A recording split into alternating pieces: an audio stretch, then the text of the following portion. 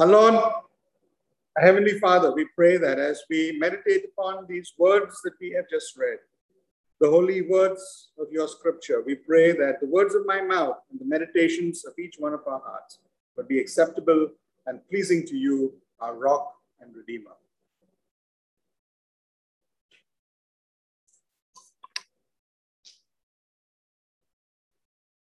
So after the events of Pentecost, which I covered over the last 3 sermons, we know that the church, as we know it, was born. They did many things differently from the way we do things. The community they had was much more closely knit. The power of God was constantly visible to them as they had witnessed powerful miracles on the day of Pentecost and other miracles on a regular basis. And they also were in the presence of the first-hand witnesses to Christ himself. They also held all their wealth in common and distributed it as needed because of the financial implications of being a believer in Christ in those days. I had noted that while we do not live in that kind of environment or situation, we also should be willing to do whatever is required to support the believing community that we are part of, because that is part of our witness to the non-believing community around us. Today, we are going to focus on a miracle that happened when Peter and John were going about their business that day. This entire section from chapter 2 to chapter 5 will focus primarily on what happened in Jerusalem. In Jerusalem, it was always Peter who was taking the initiative. He's always the center of attention. Later on in Acts, the action moves outside Jerusalem. And at that time, you will find that it is Apostle Paul who takes center stage. But whether it is Peter who is on the center stage or Paul, the fact is that these narratives are written specifically to show the readers that there is a very strong linkage between how they did the miracles and how they taught with what Jesus himself taught and did. The only difference that you will find between Jesus' miracles and teachings and that of the apostles is that when Jesus did his miracles, he did it with his own authority. While when the apostles did the miracles, they did it on the authority of Jesus and the name of Jesus, which they made extremely clear to anyone and everyone who was witnessing the miracles. With that introduction, we are now, I believe, ready to jump into the scene that we have just read, the scene that is unfolding in front of us. We are told that Peter and John, who were living in Jerusalem at that point, were going to take part at the 3 p.m. service that was taking place in the temple in Jerusalem. They used to offer sacrifices twice a day in those days. There was a morning sacrifice and a late afternoon sacrifice. And so it is this late afternoon sacrifice that they were going to witness.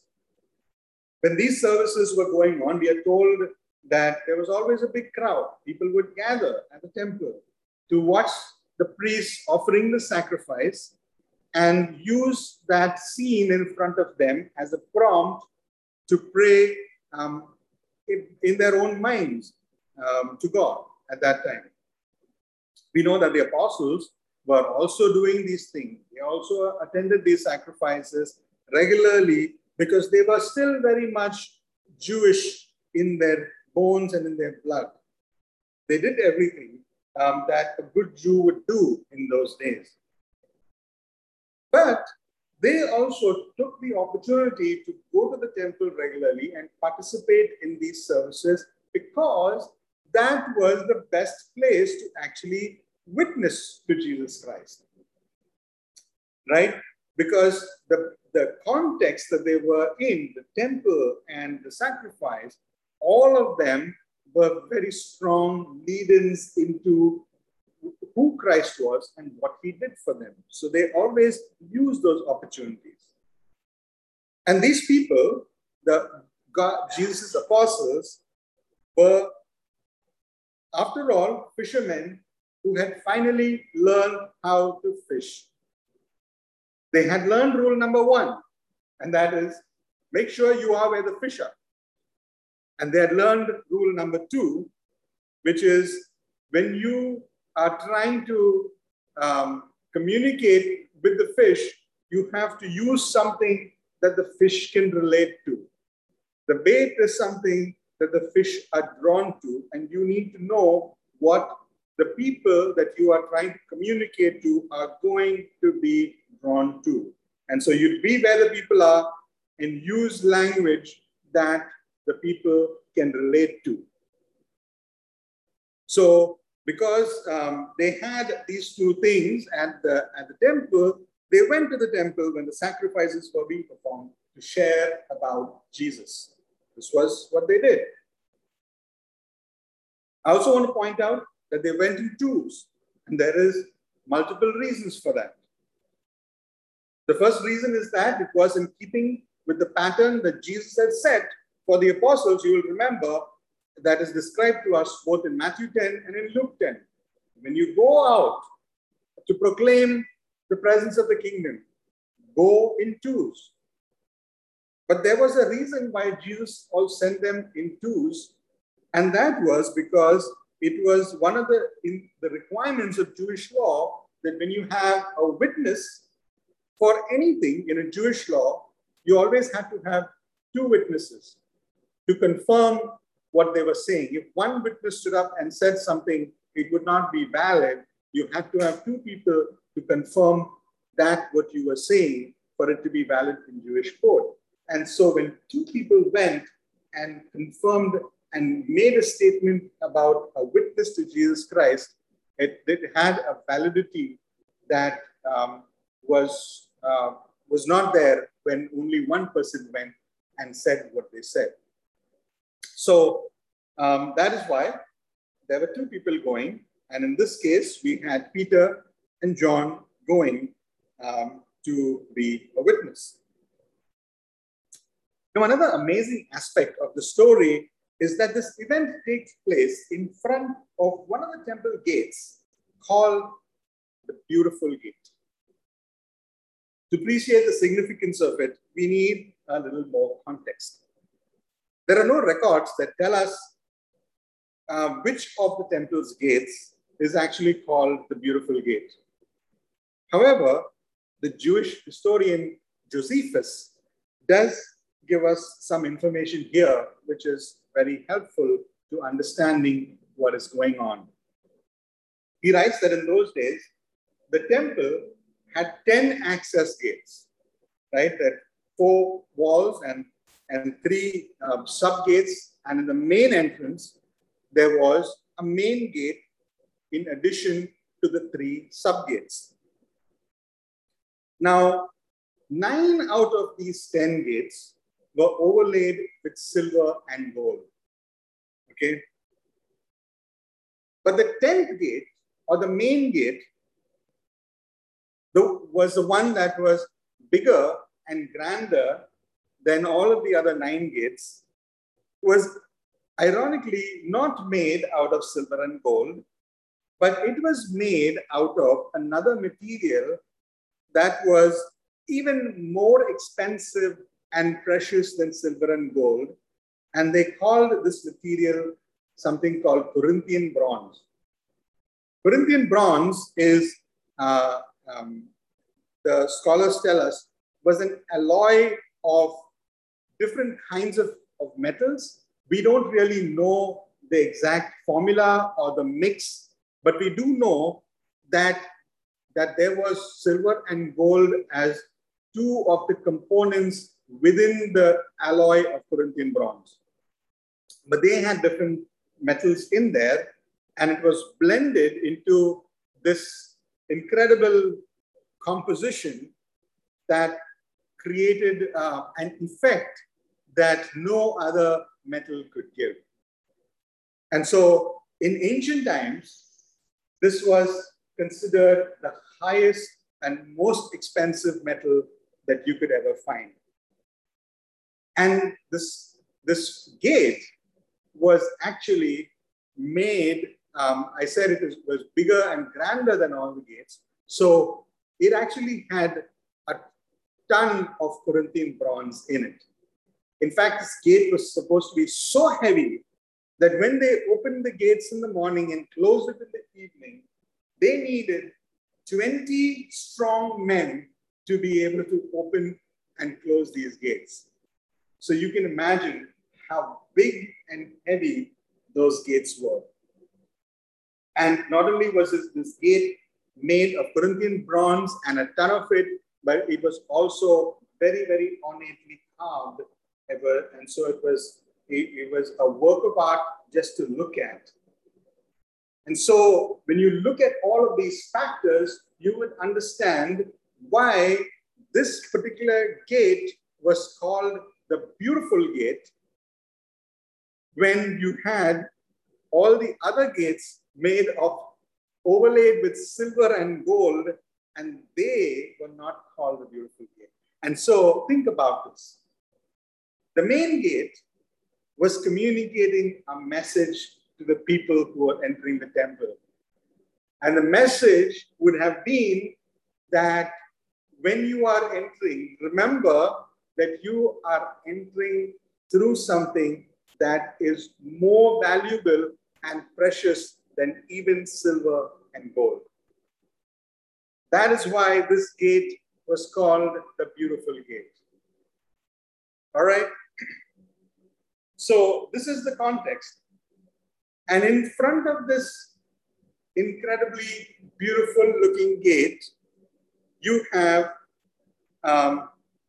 this beggar who's sitting there, and this incredibly stunning and powerful miracle that we are about to examine takes place with this beautiful gate in the background.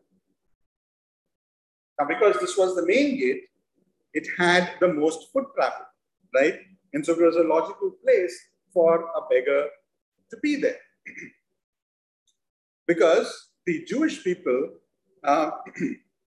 knew that in their life, there were three things that were most important to a Jew. The first was the Torah. The first 5 books of the Bible was something that was the most sacred for the Jews. The next was the temple, of course. And the third was giving alms. So the Jew had to hold these 3 things as the most important things in their life: the Torah, the temple, and giving alms. So when the people went to the temple and they saw a beggar there, they were sure to toss a coin to the beggar because it was part of the 3 important things for the Jew. But you can imagine that when they did that, when they tossed the coin, they would be doing it without really paying much attention to the beggar, right? I mean, the beggar was sitting there, he would have a bowl or something, and they would just take a coin and toss it and move on, because they were actually there for something in their minds that is far more important, and that is going to the temple and being part of the service there. So that meant that, the beggar would get his dose of the coins that he needed to sustain his life, because he was sitting in a good position. But it also meant that is what sustained the beggar, because in those days, being a beggar, being somebody who was disabled, he was not allowed to actually be part of either the worship in the temple or even in a position to actually do some other job. because he was maimed from birth. And that's what the text tells us today. So thinking of this man and his position is a tremendous contrast to this beautiful gate that is behind him. But it also takes me back to my childhood. Because as I read this, it triggers all the memories in my mind of all the beggars that I passed when I grew up in Mumbai. Personally, those are very painful memories for me. These beggars that I passed also had some serious disabilities. Some from birth. I remember the beggar who would actually sit at the gate of the church that my family and I went to in Santa Cruz. Now that gate was nothing compared to the gate that I just described to you this morning. But the beggar had a lot of similarities to this situation. He was somebody who actually had no limbs, and so he was not even able to get up and walk. And he was able to survive because somebody had made a board for him out of wood that he could sit on, and that board had supports made of 4 big ball bearings. And so he would sit on that board and he would push against the street on that board, and that's how he would move from point A to point B. And so I think on his hands, he had some kind of a rubber device that he could use to push on the street. And I'm sure Sonia will know what I'm talking about here. And guess what?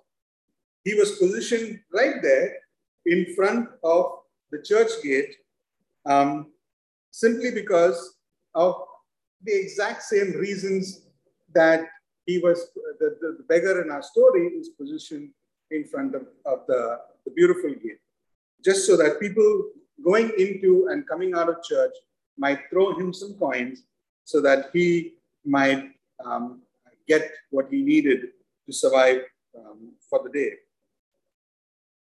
But as I remember this beggar, I'm also reminded of the many other beggars who were actually in Mumbai not because they were born with disabilities, but because they were children who were actually kidnapped as a kid and then maimed and then made to beg on the streets so that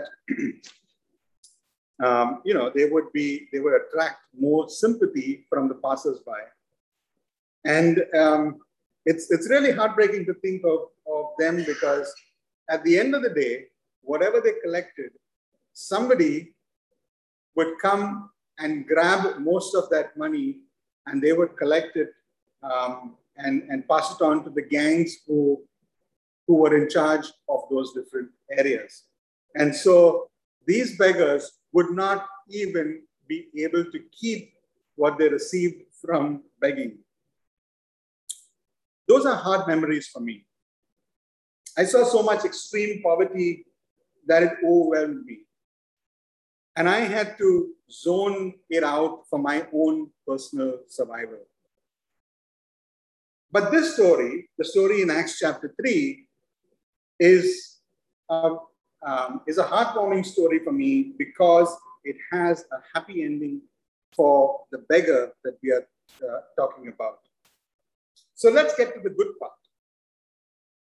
Peter and John were in the stream of people walking to the temple that day.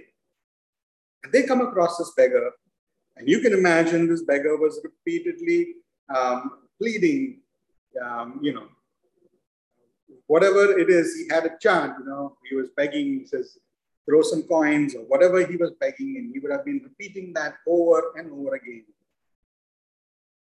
And then when Peter and John come to this beggar, they look at him and they stop and they speak to him and they say, look at us. Now, this really gets our friend's attention because, as I mentioned earlier, people don't stop and talk to beggars when they throw their coins, right? They're not there to socialize with the beggar.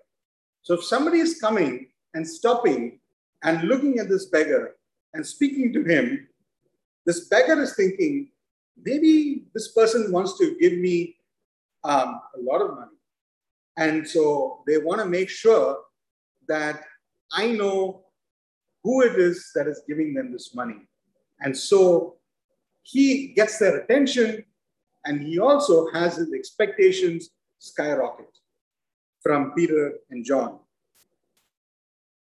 And so now that Peter and John have the attention of the beggar, Peter once again takes the initiative in the story, and he tells this beggar, silver and gold I don't have, but what I have, I give to you.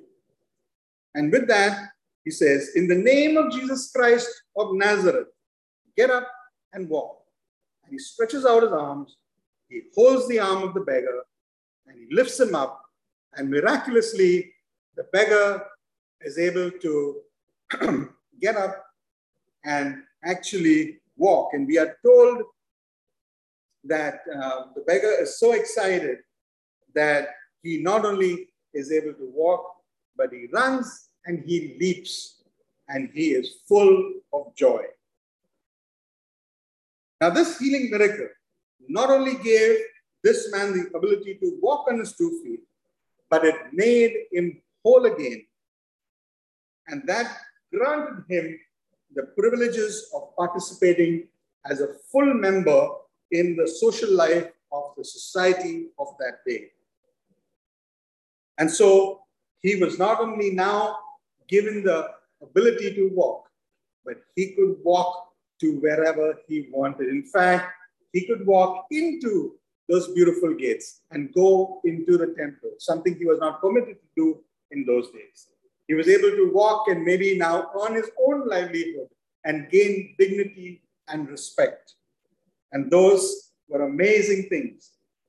And so you can imagine when Peter and John said, what I have, I give to you, those were powerful words, words that transformed a human being from a life of misery to a life of great joy.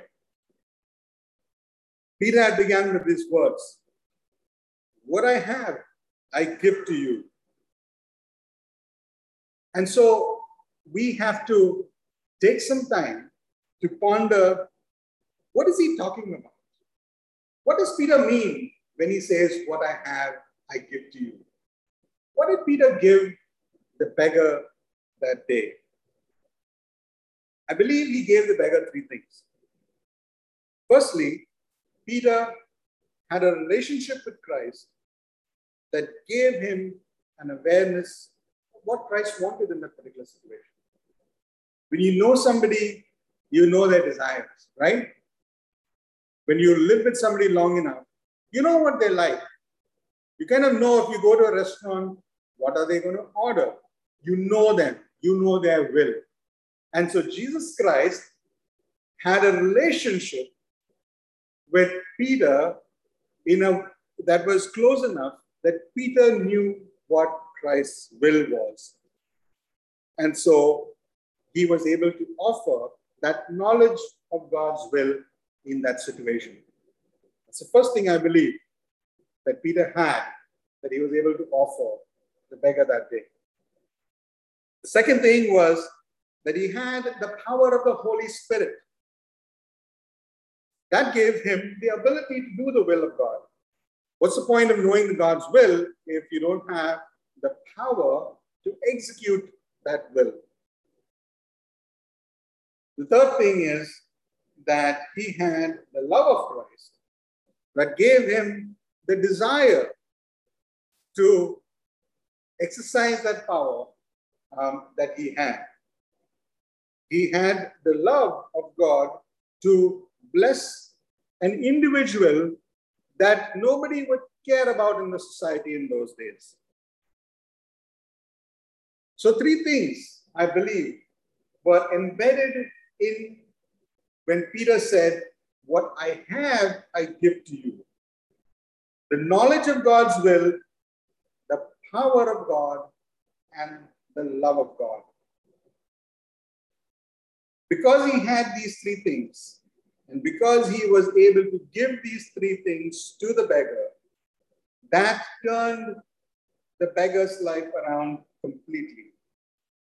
From that moment onwards, this individual was not just walking once again, not once again, sorry, for the first time ever, but he was jumping and dancing and praising God. And we are also told that all the people around were shocked by so great a miracle. It caused waves that day. And we are told that all the people gathered there in the temple to witness the sacrifice rushed out in amazement to Solomon's colonnade. And when they rushed out, they saw this man who was healed tightly holding on to Peter and John because he was so excited for what they had done for him. So the important question is then, what does this story tell us? Firstly, it tells us that if we have Christ in us, then we too have those same three things that Peter had. We too should possess the awareness of God's will, the power of God's Spirit, and the love of God. And that would be our primary drivers in doing the things that we do. So let's contemplate these three things for a minute.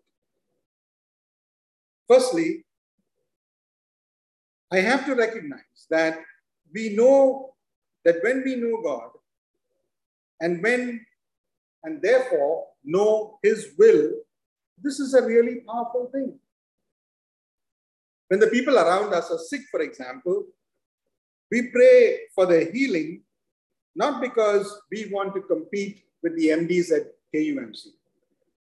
We pray for healing because God, we know, made this world and He made it perfectly. There was no disease when God first made the world.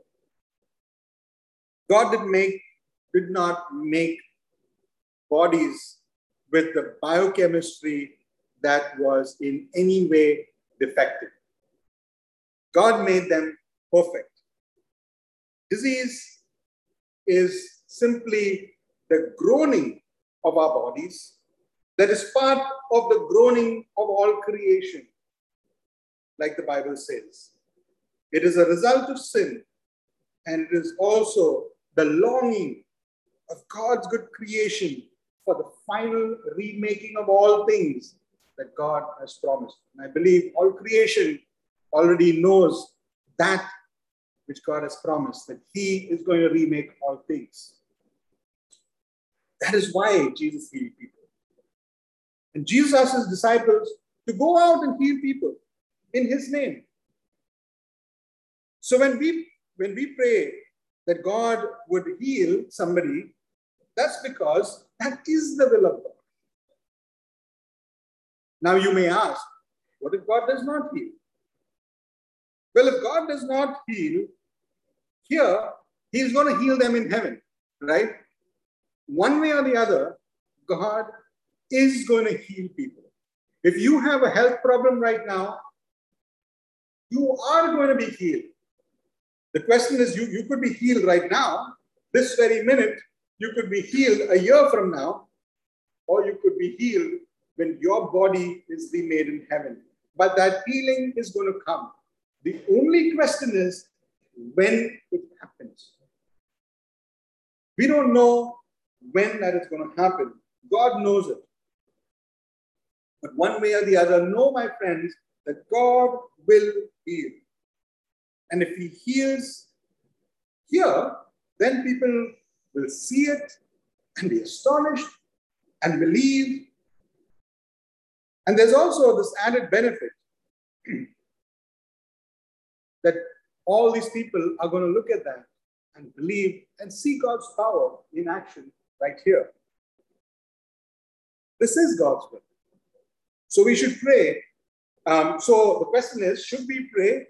If this is God's will, then may this person be healed. I believe the if part is only a question of timing. As long as we are thinking in our mind when we say, if it is your will, God, heal this person. If we are thinking that the if part is the timing issue of it, then it's okay to say, if it is your will, God, heal this person. It is always God's will to heal, however. But it may not be now for some reason that is not known to us. That is beyond our pay grade to know the timing of God's action. But never forget that the stronger your relationship with Christ is, the better you are acquainted with God's will. And the more you will be filled with the awareness that God's will is always to heal. Secondly, know that as a child of God, you too have the power of the name of Jesus.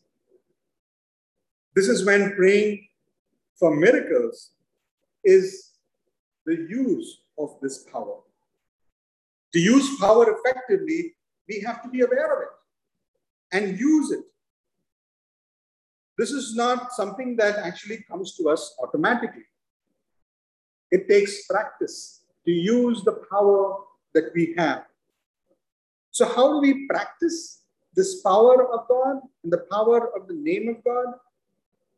I believe it is by praying and living out our identity as a child of God, given this power, the power of Christ's name. We tend to, as people, live like lion cubs raised like puppy dogs. Puppy dogs bark, they don't have much power in their bite, right? But we are not puppy dogs, we are lion cubs that will one day have a serious bite. The more we live our identity, the more we'll be aware of the power that we have, and the better we will get at using the power of Jesus' name in the situations that God sends us into as his servants. Finally, and most important, I believe, is that as a Christ follower, we have to have Christ's love in us that drives us in all things. You may know that you may know what God wants in a particular situation. You may know God's will in a particular situation. You may have the power to execute that will. But you also need a motivation to do something, right?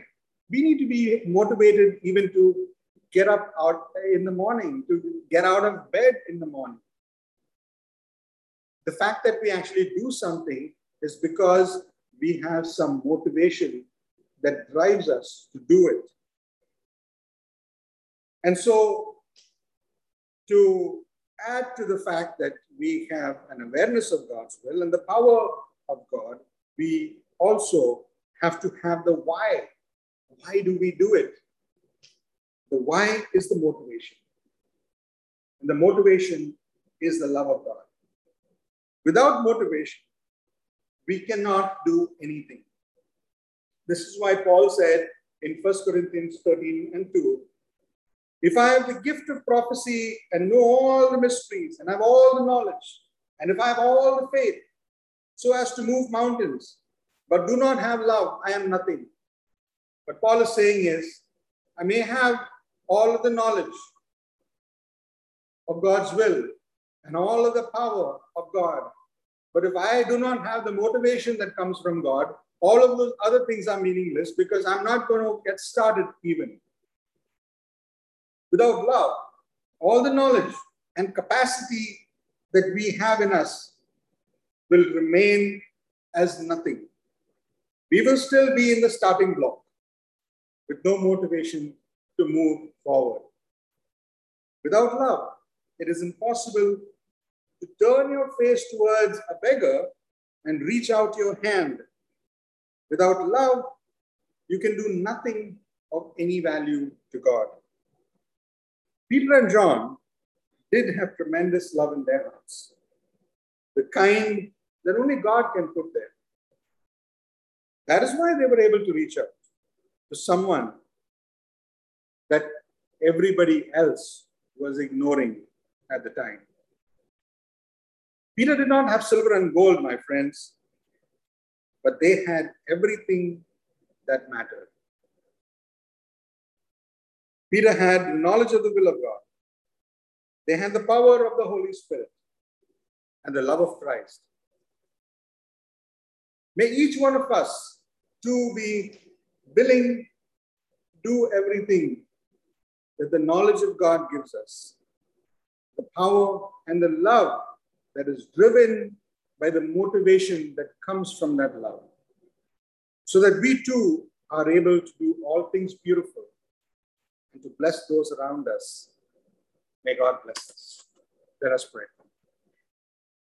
Our loving Heavenly Father, we want to thank you for this incredibly beautiful story. The story that happens at a beautiful backdrop. But what you do is even more beautiful than the gate that was the backdrop. Well, I'm just stunned and amazed that you have promised. It's hard to imagine. It's hard to wrap our heads around. But what you have given Peter, when he said that day, what I have, I give to you, you have given to each one of us as well. It's hard for us, Lord, to imagine. Because it's so hard to imagine, we don't walk around as if we have it. Because we don't walk around as if we have it, we don't get to experience and see these kind of miracles. But Lord, we know that you are also patient with us, that you allow us time to be aware and grow in our awareness of your will in a situation, of your power that you have given us in a particular situation, and even the love that you have put in us for the people around us. So help us, O Lord, to exercise these three things and be a blessing to those around us, so that people can be amazed as they were that day when the crowds ran out from the temple to see what you had done. So be with us, O Lord, and bless us likewise and equip us to do even these kind of miracles in our day, in our time, in this place. In Jesus' name we pray. Amen.